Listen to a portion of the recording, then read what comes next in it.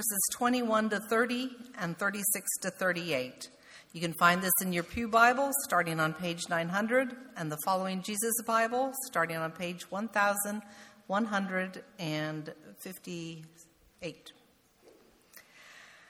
After saying these things, Jesus was troubled in his spirit and testified, "Truly, truly, I say to you, one of you will betray me." The disciples looked at one another, uncertain of whom he spoke. One of the disciples, whom Jesus loved, was reclining at table at Jesus' side. So Simon Peter motioned to him to ask Jesus whom he was speaking. So that disciple, leaning back against Jesus, said to him, "Lord, who is it?" Jesus answered, "It is he to whom I will give this morsel of bread when I have dipped it." So when he had dipped the morsel, he gave it to Judas, the son of Simon Iscariot. Then, after he had taken the morsel, Satan entered into him.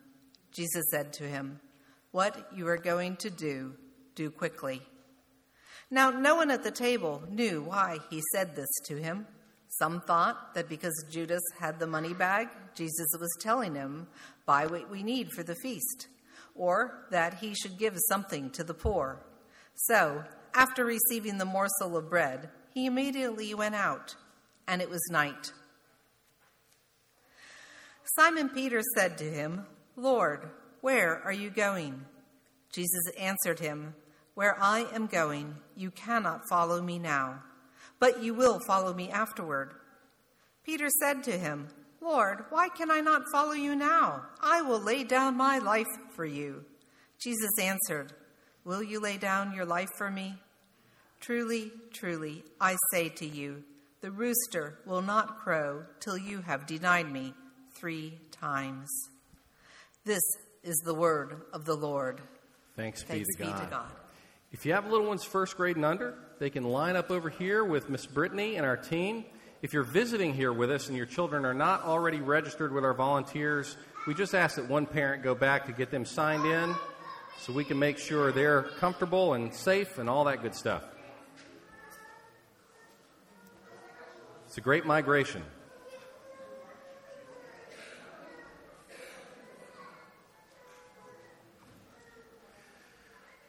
When I read the record of Jesus' last night on earth, I can't help but see a contrast between Judas and Peter. Why? Well, because on that night, Jesus showed remarkable love to each of them, and each of them in their own way took his love for granted. But in the end, one of them returned to Jesus and the other did not. What's the difference between these two men? And how should that inform the way that we respond to our own failures? God has shown every one of us grace, and we all take his grace for granted. So how can we make sure we're going to walk in the way of Peter and not in the way of Judas? Well, let's start by simply putting the two men in contrast narratively. Let's look at their two experiences in this story. One way that Judas and Peter were the same is this. As I said a second ago, Jesus showed remarkable grace to both of them. Now, before you even get to today's text, Jesus has already shown them both grace. He's washed both of their feet. Knowing how both of them would betray him, he still showed this remarkable act of kindness to both of them. And I encourage you to go back and listen to my sermon on that text a couple of weeks back if you didn't get a chance to listen to it. That's only the beginning, though, of Jesus' grace to these two men at this meal. Let's see first how he showed grace to Judas in particular. Look again at verses 21 through 29, which Amy read for us. After saying these things, Jesus was troubled in his spirit and testified, "Truly, truly, I say to you, one of you will betray me." The disciples looked at one another, uncertain of whom he spoke. One of his disciples, whom Jesus loved, was reclining at table at Jesus' side.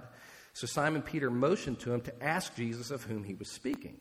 So that disciple, leaning back against Jesus, said to him, "Lord, who is it?" Jesus answered, "It is he to whom I will give this morsel of bread when I have dipped it." So when he had dipped the morsel, he gave it to Judas, the son of Simon Iscariot. Then after he had taken the morsel, Satan entered into him. Jesus said to him, "What you're going to do, do quickly." Now, no one at the table knew why he said this to him. Some thought that because Judas had the money bag, Jesus was telling him, "Buy what we need for the feast," or that he should give something to the poor. I'll confess, for a long time, I've been very confused about how this story plays out, how all the different things that happen here play out. Like, how did the disciples not know that Judas was the betrayer when Jesus has just done this whole thing with the morsel of bread? Well, let me set the scene for you as best as I can understand it. So at special feasts like these in the first century, the host would often sit at the head of sort of a U-shaped table. And around this table, there were pillows where guests, I know this sounds odd to us, but they would recline on one elbow so that they could eat with the other hand.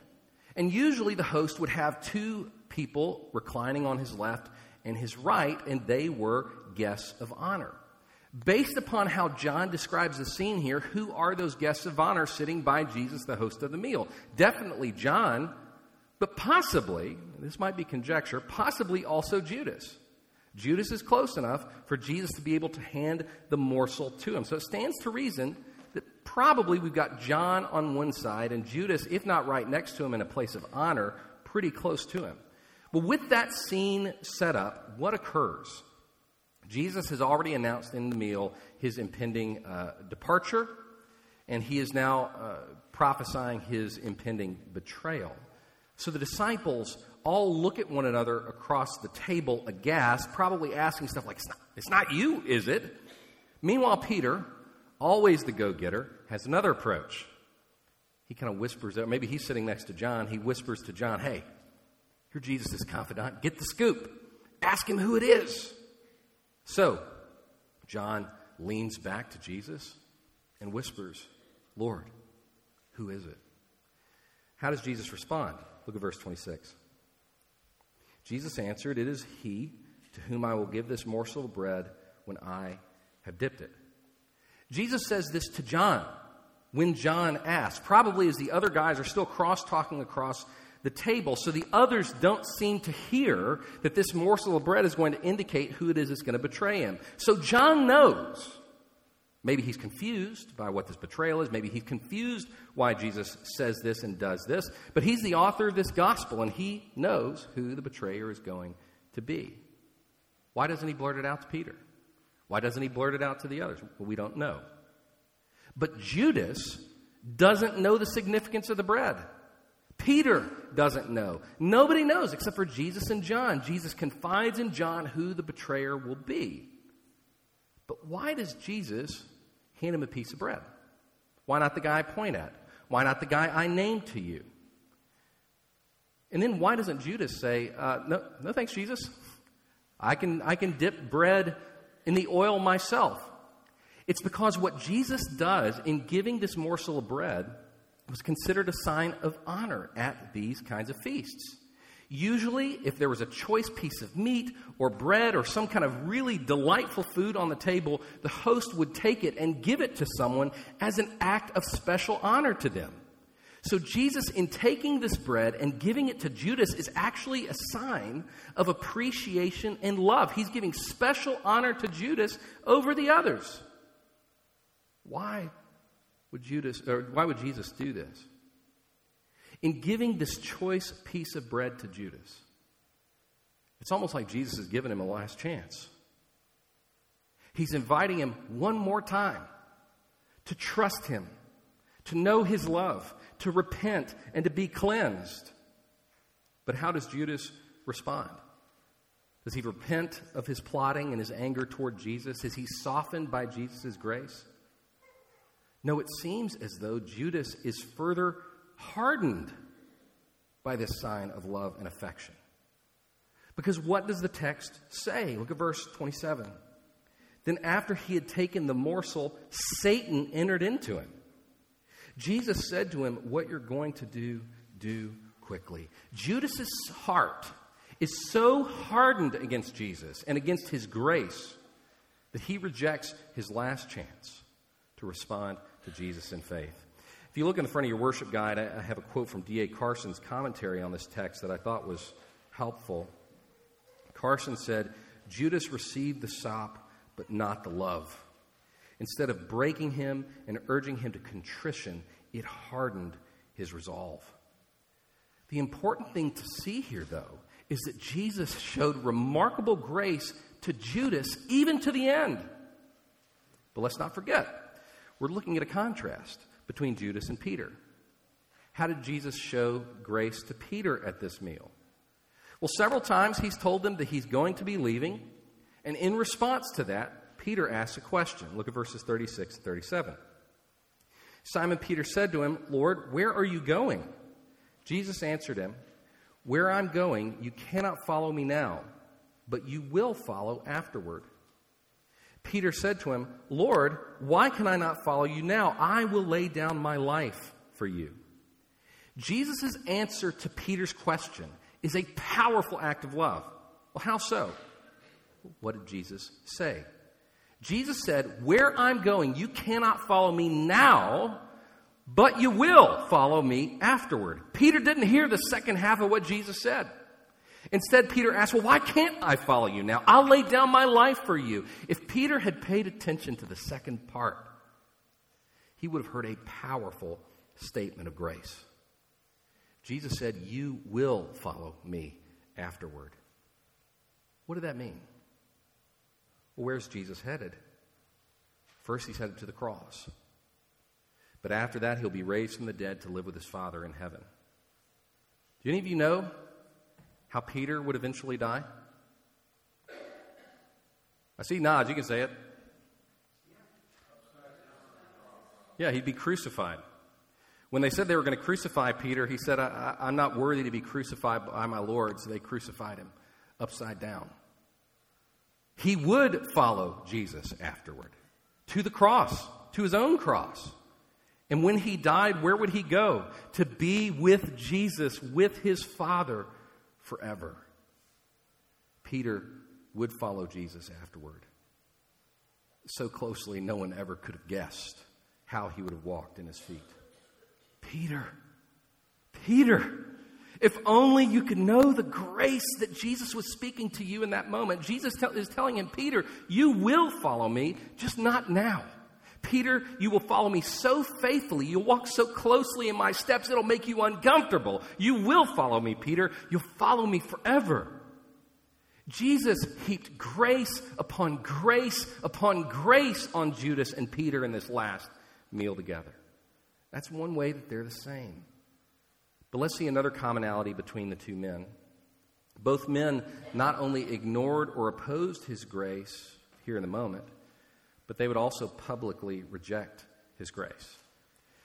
Of course, this part of the story I think you know quite well. Judas didn't respond to Jesus' grace with faith and repentance. He went out and betrayed Jesus to his enemies. Likewise, Peter. Earlier in the story, he tried to keep Jesus from washing his feet. Then here, he totally misses Jesus' words of grace. He doesn't hear him at all. And then, before the rooster would crow at sunrise, Peter would deny Jesus publicly 3 times. Both men are shown grace, and both men rejected that grace, not only privately, but also publicly.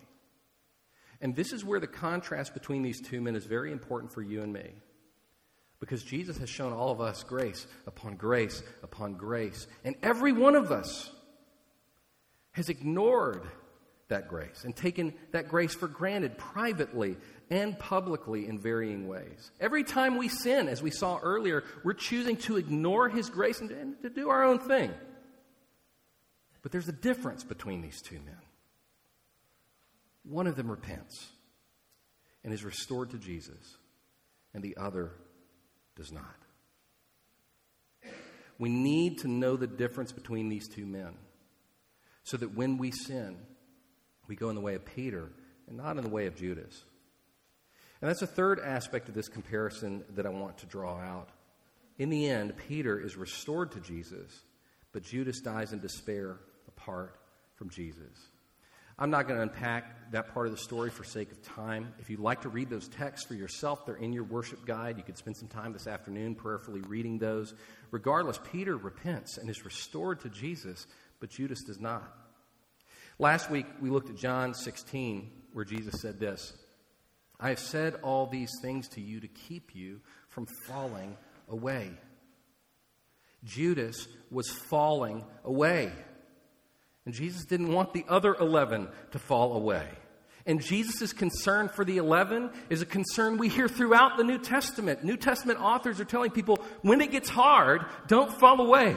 Don't walk away from Jesus. This isn't going to be easy. There are going to be pressures in this life that will make you want to walk away from Jesus, to deny him privately and publicly. So also, like Jesus and the New Testament authors, this sermon to you is to tell you it's going to be hard to follow Jesus. It will be costly. There will be pressures that will make you want to walk, to just give up, to do it privately and publicly. By looking at this contrast of Judas and Peter, it can help protect you and me from falling away like Judas did. And here's a principle to learn from this contrast. What we love steers our lives. This we see very clearly in Peter and Judas. What we love steers our lives.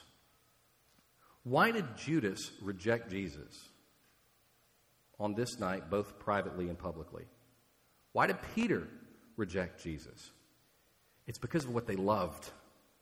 What we love steers our lives. The choices that these two men made were ultimately driven by what they loved. In the crucial moment of decision, they loved something else more than they loved Jesus. In John 12, we see that Judas had a deep love of money that put him at odds with Jesus. In the end, what does he trade Jesus for? 30 pieces of silver. What he loved steered his life choices. And in John 18, when Peter crumbles and forsakes Jesus in front of servants and officers of the Romans, what did he love then? Well, he probably was loving some kind of combination of self-preservation and the high opinion of others. Regardless, in that moment, he loved himself, his welfare, his social standing more than he loved Jesus. In that moment, what he loved steered the choice that he made. Likewise, what we love steers our lives. And a wise Christian pays attention to the things that they love the most. Why? Because those are the things that most easily become idols that we love more than Jesus. Judas and Peter had some deep-seated desires, some loves that were buried deep down, and in the moment of decision, they erupted forth and really made a mess of things. Likewise, we need to pay attention to the things we love, the things we want, the things that motivate us to do what we do. Augustine of Hippo put it this way: living a just and holy life requires one to be capable of an objective and impartial evaluation of things, to love things, that is to say, in the right order, so that you do not love what is not to be loved, or fail to love what is to be loved, or have a greater love for what should be loved less, or an equal love for things that should be loved less or more, or a lesser or greater love for things that should be loved equally. He's got them all covered in that paragraph. Not everything that you love or desire is of equal value. Let's think about Peter. Is it wrong to desire the high opinion of others? What do you think? No, it's not wrong. Can it be dangerous, though? Most definitely. Just like desiring money. Jesus himself said that the love of money is the root of all kinds of evil. So we have to pay attention to the things we love.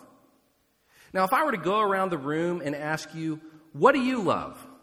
Who do you love? You would no doubt have answers. But if I ignored what you said you loved, I could figure out what you love just by looking at the decisions you make. Every time we make a decision, we are choosing one love, one desire over all the others. Do you realize how many decisions you make every single day? You start making decisions from the moment you wake up. Are you going to hit the snooze button? That's decision number one for me, and I did today. That's a decision point. Then you got to decide, what are you going to eat for breakfast? Another decision. What are you going to wear? Are you going to take time to pray? Are you going to read the scriptures? How will you do your work? How will you spend your free time? How will you respond to your annoying coworker? How will you respond to your family member? When will you go to bed? Every day, we make decision after decision after decision after decision, and every time, it's a question of what do you love? What are you going to desire? What are you going to pursue? What are you going to want the most? And every decision we make is an opportunity to love God and to love what He loves, or to love what our flesh and the world love. Now, clearly, Judas and Peter made the wrong call. They loved money, they loved opinion, they loved self-preservation more than they loved Jesus. How can you and I possibly expect to do any differently? Are we not driven by our desires? It's true that what we love steers our lives, but Christian, filled with the Holy Spirit, forgiven of your sins, given a new heart, you are not bound to love the things of the flesh. You are not bound to love the things of the world. Remember the scripture we memorized just a few weeks ago? You have been crucified with Christ. It is no longer you who live, but Christ who lives in you. And the life you now live in the flesh, you live by faith in the Son of God, who loved you and gave Himself for you. What that means is, Christian, you can live differently. You can love differently. You can choose differently. Let's think it through, though. A wise Christian discerns, with God's help, the relative value of their many loves. So, you have desires, wants, loves, goals that might be good, but are not the best. Some of our desires, even powerful ones, may be completely wrong, as in sinful, not for you. For you to fulfill those desires would not only be sin, it would be against your very nature as a human created in God's image. Not all desires are equally righteous, ordinate, or wise. Therefore, a Christian checks their loves. When you're faced with a decision, you can pause and ask, what are the desires that are wanting to be fulfilled in this decision? What loves are competing right now, and which love am I going to side with? Will I choose to love God? Will I love what He loves? Or will I love what my flesh and the world loves? And then, with God's help, you can choose the higher love. But only God can awaken our hearts to love the best things. And only God's Word can teach us what loves are best. This isn't something you just need to think real hard about and spend a lot of time chewing on. You need God's Word to show you what loves are best. And only God can awaken you to love those things. Now, at the risk of ruining a sermon in a couple weeks, Jesus says later in this conversation with His disciples this. He says, I am the vine, you are the branches. Whoever abides in me and I in him, he it is that bears much fruit. For apart from me, you can do nothing. If anyone does not abide in me, he is thrown away like a branch and withers. And the branches are gathered, thrown into the fire, and burned. If you abide in me, and my words abide in you, ask whatever you wish, and it will be done for you.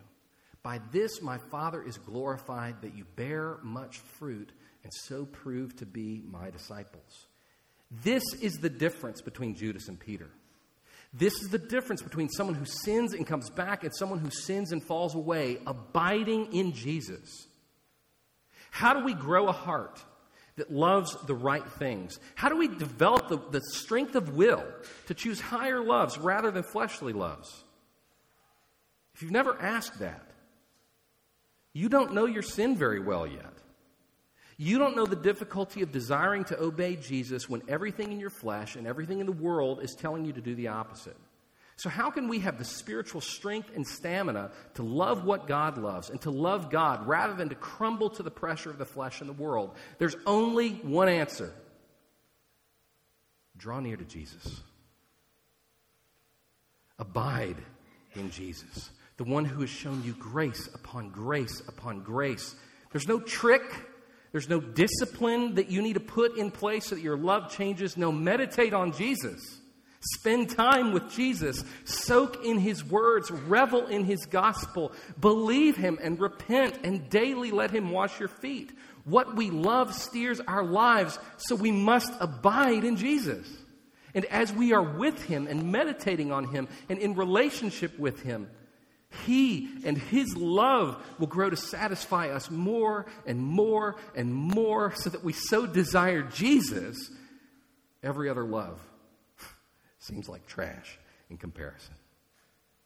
We must seek to know Jesus and to abide in him. If you want to follow Jesus, no matter what the cost or pressure, your constant posture, moment by moment, must be one of faith and repentance.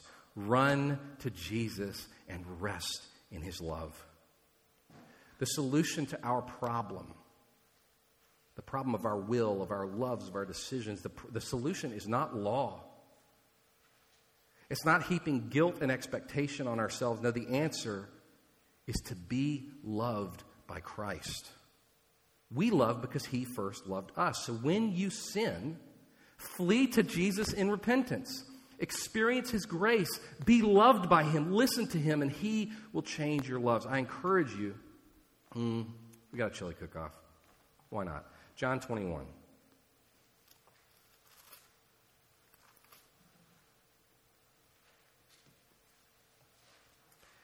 I just want you to see Peter.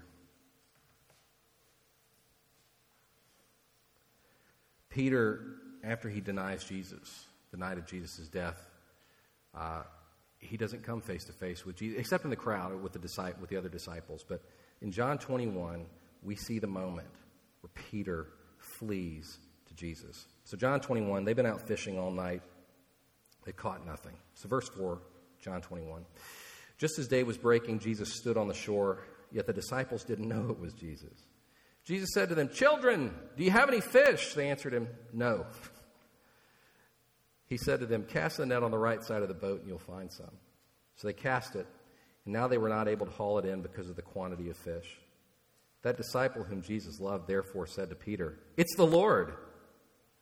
When Simon Peter heard that it was the Lord, he put on his outer garment, for he was stripped for work, and threw himself into the sea. The other disciples came in the boat, dragging the net full of fish, for they were not far from the land, but about 100 yards off. When they got out on land, they saw a charcoal fire in place with fish laid out on it and bread. Jesus said to them, "Bring some of the fish that you've just caught." So Simon Peter went aboard, hauled the net ashore full of large fish, 153 of them, and though there were so many, the net was not torn. Jesus said to them, "Come and have breakfast." Come. Peter sees the Lord. It's really hilarious. Like, why would you put on your robe when you're about to jump in the water, man? Why, you're really close. Why not just wait? It's because he couldn't wait to get to Christ. And what did he find when he got there? His Savior's arms were wide open. Sinners, brothers, sisters, this is the solution. Know that Christ's arms are open to you when you sin, when you choose other loves. And flee to him. Rest in him. Abide in him. He will love you and cultivate in you such a love for him. It'll be amazing. You'll start to find yourself at decision points. And you won't even want to love the things of the flesh and the world, because you so love Jesus. Repent. Delight in his love, and then make your choice. When we are resting in the love of Christ, we can't sin. As Augustine said, love God and do what you will. What you love steers your life. And I know you, I know me, our loves are often mixed, impure, confused, and confounding. Often we don't know what we want or why we make the choices we do. Judas and Peter, in the heat of the moment, probably weren't aware of why they were doing what they were doing. I do the same thing. You do too. But continuing in that way is immaturity. Not knowing our desires, not knowing why we do what we do, continuing in that way is foolishness. It's childishness. Brothers and sisters, it's time to grow up. It's time to be aware of our desires, of our loves, of our drives, and to submit them to Christ. But how? by reveling and resting in his love purchased for us in the cross. What Judas could not do and what Peter eventually would do. By daily trusting his gospel, repenting, and finding God's love in Christ to be our highest desire and our highest satisfaction. So brothers and sisters, be loved by Christ. Fall in love with Christ, and then follow your heart. What you love steers your life, so love the one who loves you. Let's pray. Father, by your Holy Spirit, I pray for my brothers and sisters, my friends here, and I ask that you, in the way that only you can, would so powerfully express the love of Jesus to them that they would be forever changed, that Christ would be their highest joy, their highest satisfaction, their greatest love, and that by loving him foremost, all other loves fall into their right order. This we pray in the name of Jesus. Amen.